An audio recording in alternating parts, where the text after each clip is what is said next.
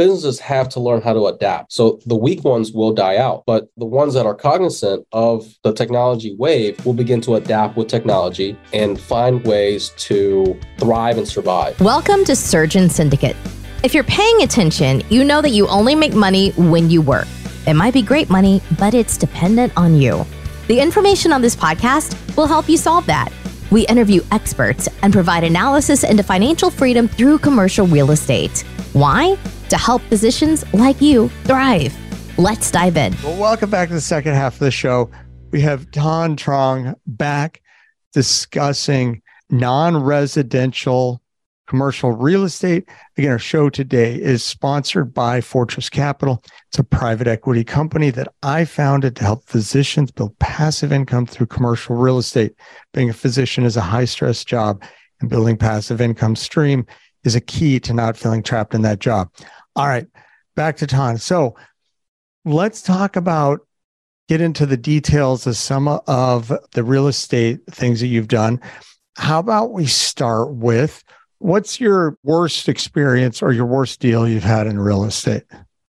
Ooh, worst deal in real estate. So it wouldn't be a commercial deal. I haven't had any nightmare story. Actually, I did. That just happened, but I'll tell that story too. The first one was a single family property that I bought sight unseen. And this was kind of during COVID as well. And the owner sold it to me like, hey man, I can't find the key at the closing. Here's $300 to get the keys redone. I'm like, oh, sweet. That's fine. No worries. And after the fact, realized that tenants were kind of dodging us. Like we couldn't get communication with them. We couldn't get rents from them, nothing. Went to their unit, nothing, right? And so we filed for eviction. And during this time, there was an eviction moratorium. So long story short, it kind of lengthened out to another few months, right?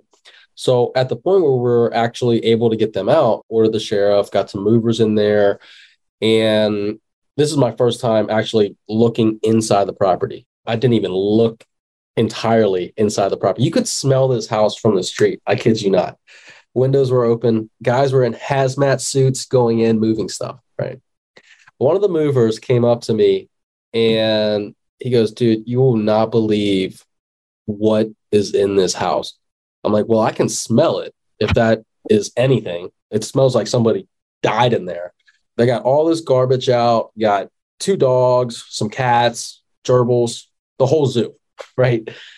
And I go, what is it? He goes, dude, in the kitchen, there's a 400-pound pig laying in the corner in like 6 inches of probably its own shit. And I was blown away. I was baffled. I was like, there's no way there's a pig in there. So I didn't have a hazmat suit, so I didn't go in. I think that's a blessing in disguise. So they had to call animal control to come get this pig, right? Name was Wilbur. Shocking. And sure shit, 400 pounds. It was huge. Getting it out was a nightmare. It took a whole team of people. It broke 2 ramps, one coming out, one getting into the van. It was a whole ordeal. But so I was like, man, hopefully I can still make some money off this deal. But at the end of the day, whoever we had cleaned up the whole house, got the feces out. And luckily, with all those costs and the acquisition costs, we sold it for break even. So that was probably my worst residential deal and a story that I'll never forget. So what's your lesson you would say to avoid that? I think it was really just my fault in general. And well, the whole team's fault in terms of my partners and I, because they were kind of pushing me to get this thing under contract to just purchase it because the numbers worked, right? And I kind of overridden my gut feeling. We got to go see this, right? Like, what if the whole foundation's messed up, whatever? And essentially, we were just too trusting, right? So the lesson is, no matter what anybody tells you, trust, but verify. And obviously, don't buy a property sight unseen. A lot of people have. I did once. I bought a house when we moved, and we'd gone and looked for houses and couldn't find a house, and we were just looking for a rental. And then the agent called back and said, hey, I found this house. It's a great deal. And we bought it sight unseen and got there, and there wasn't a pig in it, but it smelled almost as bad. And so, yeah, the sight unseen is a bad thing. Yeah. Send somebody you trust to look at it if you can't. It's tough. So on the commercial side, I wouldn't say I've had a bad No deal. pig. No pig, definitely no pig yet. But over the weekend, Sunday, there was someone who, I don't think they were overdosed, but they were on methamphetamines and ran into a pillar, a supporting post on the strip center, and crashed into one of our tenants' units. So that's a nightmare, got to deal with on the insurance side. So just random stuff like that. From a investment perspective, though, I'd say the numbers are still as projected and they're doing just fine. So that's one is the difference for people who are looking to invest as a doc, the difference between investing actively and passively. If you like building the deal and you don't mind getting the pig out of the house or the meth addict car out of the strip center, that's just some of the stuff you deal with. It's not every day, but it is some of the stuff you deal with. But for people who like, I don't want to deal with that, that's where there are opportunities to invest with other people, and you can just do it passively. And that's a great thing as a doc. You still get a lot of the tax benefits and such from it. Absolutely. I think passive is the way to go because looking from an operator's standpoint, I'm looking through it, the lens firsthand, right? And there's a lot of moving parts. There's a lot of pieces that you have to manage, right? From an accounting perspective to dealing with tenants to lease ups to the construction aspect to dealing with the city, right? There's a ton of stuff when it comes to commercial, and you have to know what you're doing in order to operate it well. So if you're someone who's great at multitasking or great at project management, the active side might be for you. Personally, I'm more of a fan on the passive side because you're pretty much looking for or interviewing some of the great operators out there through word of mouth, right? Figuring out whether or not they have the integrity that they say they do, or the transparency that they say they do, and whether or not they can fulfill the business plan that's in relation to a investment. So the first piece there is the interview spot, an interview piece, right? From there, it's just pretty much following along the deal and seeing if they're doing what they say they've done. And obviously, as an investor, you're getting a piece of the pie, right? Whether it is 8%, 10%, 5%, whatever, right? And you're kind of a bystander, but you still get a piece of this deal, right? You're still making the returns that the deal should be projected to make. And on top of that, yeah, I think the tax benefits are phenomenal. And you literally didn't really have to lift a finger. So, yeah. Huge proponent. I'd rather be, I don't know, in Costa Rica or something while passively investing in a deal, right? Yeah, you made a good point about the talking to the operators, and that's a big difference. It's a shift from buying stock. I've never, and maybe I should have, called a company we're buying stock in. Nobody ever says, like, call and talk to the guy running it. But when you're investing in real estate, it is part of what you do. And some of the bigger operators, you're going to talk to their investor relations team, but a lot of the time you're going to talk to the guy running the show. And I think it's a great thing to do because you can ask them questions and get to know them. If something hits you wrong, walk away. There's plenty of people to invest with, to find people who see the world the same as you do.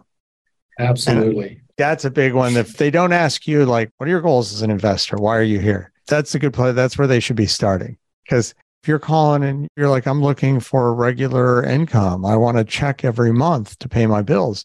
And it's a land entitlement deal that may turn a great return, but your money goes away for 9 to 18 months and then it comes back bigger. They shouldn't be putting you in that deal. Right. There has to be some alignment of interest, right? Obviously, you want to make sure your operator has some skin in the game as well. And you don't want to get on a bus or a boat that's going in the wrong direction, right? You guys want to have the same destination in order to sail there, right? So whoever the operator is, if they don't have the qualities that you're looking for, the character that you're looking for, that's an automatic red flag, right? And to piggyback off your point, they should be asking you what your goals are, because you want to make sure that whoever you're investing with, whatever your project is, it aligns with their goals. Because like you said, it could be a land deal where you're not getting paid for a while. And if this investor wants this, and that on a monthly basis, quarterly basis, et cetera, the right operator would say no. But The red flag one would be like, oh yeah, man, write me this check. And it's also a cool thing about real estate that's you can find people who see the world similar to you and you develop friendships and relationships to it. It can be more than just buying some shares of Coca-Cola online. That's another cool thing about it. So I want to go back to your strip center. So every time I talk to a doctor about a strip center deal, their eyes, they look like they just saw a tiger jump out of the bush. And they look terrified. And of course, you'll hear, well, wait, what about Amazon? And retail's dead. And it's just a scary thing. I think it's easier to buy a house and rent it because at some point we've all rented a house. Like, okay, I'm going to just be on the other side where retail gets scarier. So why do you like strip centers or strip malls, retail centers? What's the appeal there? And what are the things you're looking for? And what do these look like? Oh man, there's a ton of factors why I like retail, but I guess I'll try to make some comparisons with multifamily. I think multifamily is easier to understand for a lot of people. There's a ton of education out there, right? It's simpler, if you will. So let's say you had a tenant, residential tenant, who is literally the perfect tenant, and they've only been with you for a year, right? They are clean. They even painted their unit. If the appliance goes out, they purchase the appliance, right? Let's say the fridge goes out. They ordered a new fridge, threw out the old one, right? So literally the perfect golden star tenant, right? Pay the utilities, never calls you, clog toilet, they take care of it, right? Now, let's say their lease is ending and you want to renew with them, right? And let's say you signed a 5-year lease with this particular tenant because they've done such a great job. I think a lot of the audience would say, yeah, I'd sign them in a heartbeat for 5 years, right? Yeah. So that is how a retail tenant is, or a commercial tenant in general, I should say. But I can't say all of them are great, right? So you have different classifications of tenants. You have your mom and pops, or you have regional tenants, or you have national credit tenants. National credit tenants are probably your safest bet because they're the least likely to break a lease. So that national credit tenant, or even sometimes a regional tenant, and in some occasions, even your mom and pop tenants, are that particular perfect tenant. They're operating a business. They hold themselves in high regard. They like to keep their place of business clean. They do pretty much everything to their unit, right? And obviously, there's some caveats there with negotiations and whatnot on who's responsible for what. The other thing I like about retail in general is that, like you said, Mike, a lot of people are like, oh, what about Amazon? What about Chewy? What about these big internet companies that are delivering stuff straight to my door, right? And I agree. That is a killer for some retail businesses. But you can't buy company online. Company being friends that are around you. You can't buy that aspect online and have a beer with them, right? You can't enjoy a meal with them. So you can't buy that. I mean, you can buy uncooked food or you can buy cooked food delivered to you, right?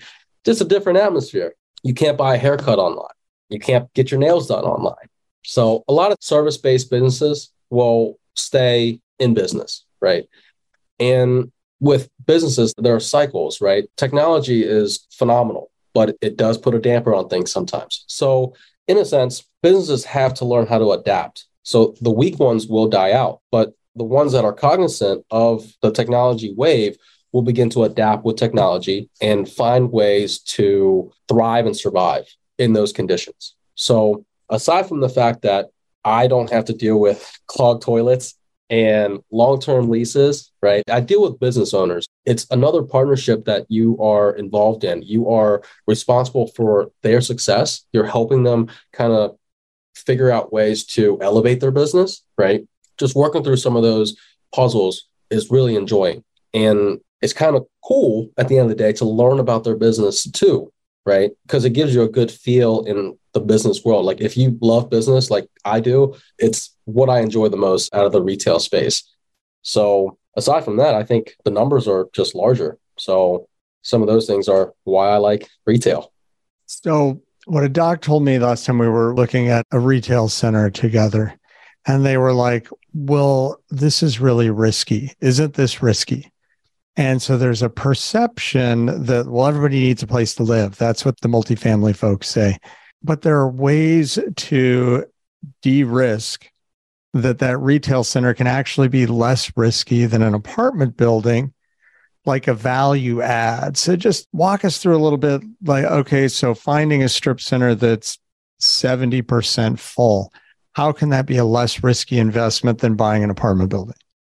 How is it less risky? Well, when we're looking for acquisition, we always try to buy it at the right numbers. It has to have a margin of safety there, right? So at 70% occupied, I would like to see it at a point where it can sustain the mortgage, right? It can, let's say another one or two tenants leave. Let's say it drops down to 50% occupancy. At that 50% occupancy, I want to be at least break even, right? To the point where you're not losing money. So at 70%, you should be making something, right? So that's your margin of safety there, right? Buying it at the right price to the point where even if you lose some tenants, you can still make out okay, right? And now a lot of it comes from your analysis and evaluation of the property too. So you're looking at a property that's 70% occupied. So now if you have consistently all mom and pop tenants, that is a higher risk than if some of your tenants in that strip center were a national credit tenant or an anchor, if you will, right? If they're established businesses or nationally recognized, they have less of a chance of defaulting. So the risk there is offset. Whereas with a mom and pop tenant, they could go bankrupt tomorrow. And now you're sitting at hopefully 50% occupied with them leaving, right? So you assess your risk that way. I mean, I do agree, multifamily, everybody's always going to need a place to live. 100% agree, but it's not 100% risk-free. There are some risks with it, right? Higher turnover sometimes, government regulations, things like that. So with retail, you can also assess your risk with having a plan in place beforehand. So if you buy it at 70% occupied, you want to get the ball rolling pretty quickly, right? You want to make sure you get those places filled because worst case scenario, if another 20% drops, you're at 50% occupancy, if you're already teetering with the timeline. So we try to fill things as quickly as we can. So you can utilize a lot of free ways to find tenants, social media, Craigslist, bandit signs, cold calling, canvassing, right? So yeah, it comes from analyzing the property correctly, looking at it from a vantage point where you have some room to go before you actually get to the break-even point so that at the end of the day, you're not losing money. Hopefully that answers your question. It does. So if you're going to go buy a duplex, that duplex is going to sell for a similar price, whether there's nobody living in it. Say it's the same niceness, doesn't have a pig in it.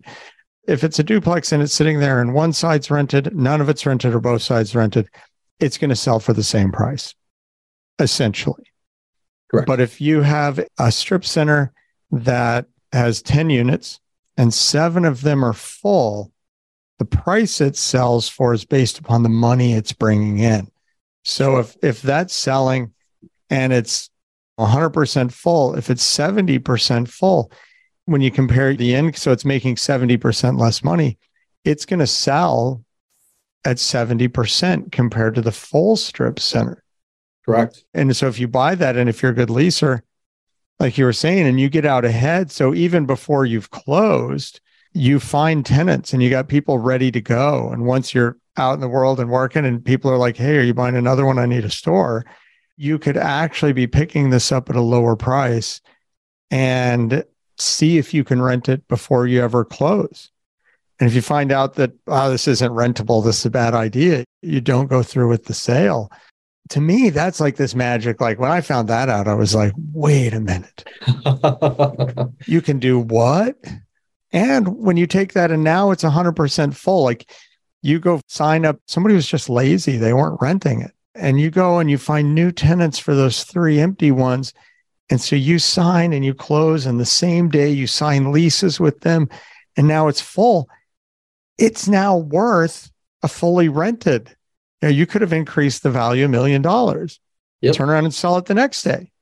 Maybe you don't want to, but to me, that seemed much less risky. And I'm sure there's some of that in multifamily. If you're buying an apartment complex that's half full versus full, but it's not to the same extent.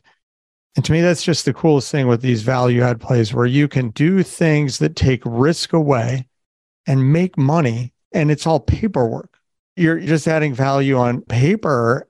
That just was the coolest thing. When I talk to docs, I'm trying to explain this, and I don't feel like I explain it well because everybody's seen the 1970s deserted strip mall, and that's what they see. They're like, oh, that's really risky.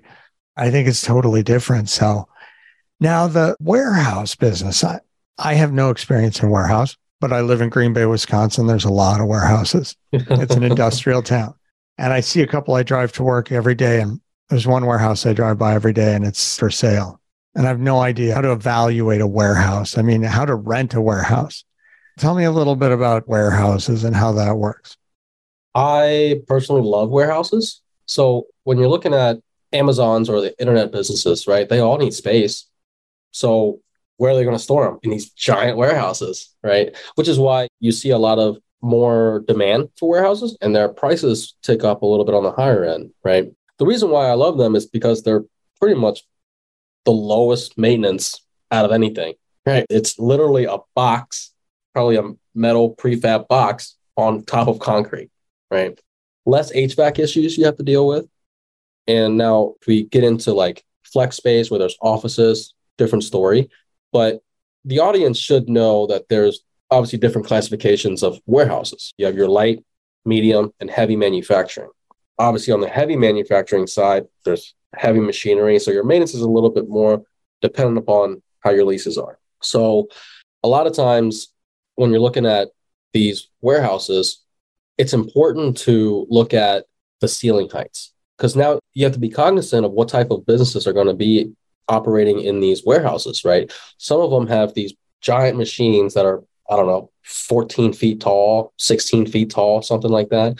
So being cognizant of that, the electrical capacity in the unit is two of my most important questions that I ask right off the bat to make sure that I know who I can market to, what type of businesses, if you will, that can occupy that space.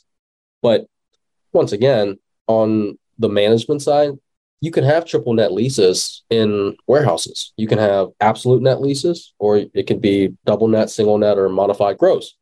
Any of those leases are operable within any of the commercial spaces, obviously aside from multifamily. But if you're able to land an absolute net lease in a warehouse, that's amazing. That's 100% passive income, right? So that's just like if you lease out to a McDonald's. So when I say absolute net lease, that means essentially the tenants pay for X dollars per month or per year, right? And they take care of literally everything. So it's almost like they bought it. It's almost like they bought taking care of it. But your name's on the deed. And they still pay you every month. If the roof goes out, they take care of it. They take care of all their trash, etc. Now, when it comes to how do you value it, you have to know the market, right? And there's paid versions of databases that you can look out there. Pretty pricey, in my opinion. But the cheapest way to do it, go on LoopNet, go on Crexi, type in your area, look for warehouse, and see what's listed, right? This is not the 100% accurate way of doing it, but it'll give you a barometer of what these brokers think the market is doing, right? So if they list it at a 7% or an 8% cap rate, you could be like, okay, maybe it's worth somewhere between 7.5 to 8.5, right? So there's a little bit of wiggle room there. It gives you an idea of what it's going for. Now, obviously, from that perspective, if it's tenanted, now you have numbers to work with. So you can figure out what their income is from the tenant's rent, what expenses there are based on the type of lease, single, double, triple net, or absolute net. And from that aspect, now you can reverse engineer it, do the math to figure out what the purchase price should be and whether or not you can buy it at that price to make your desired returns.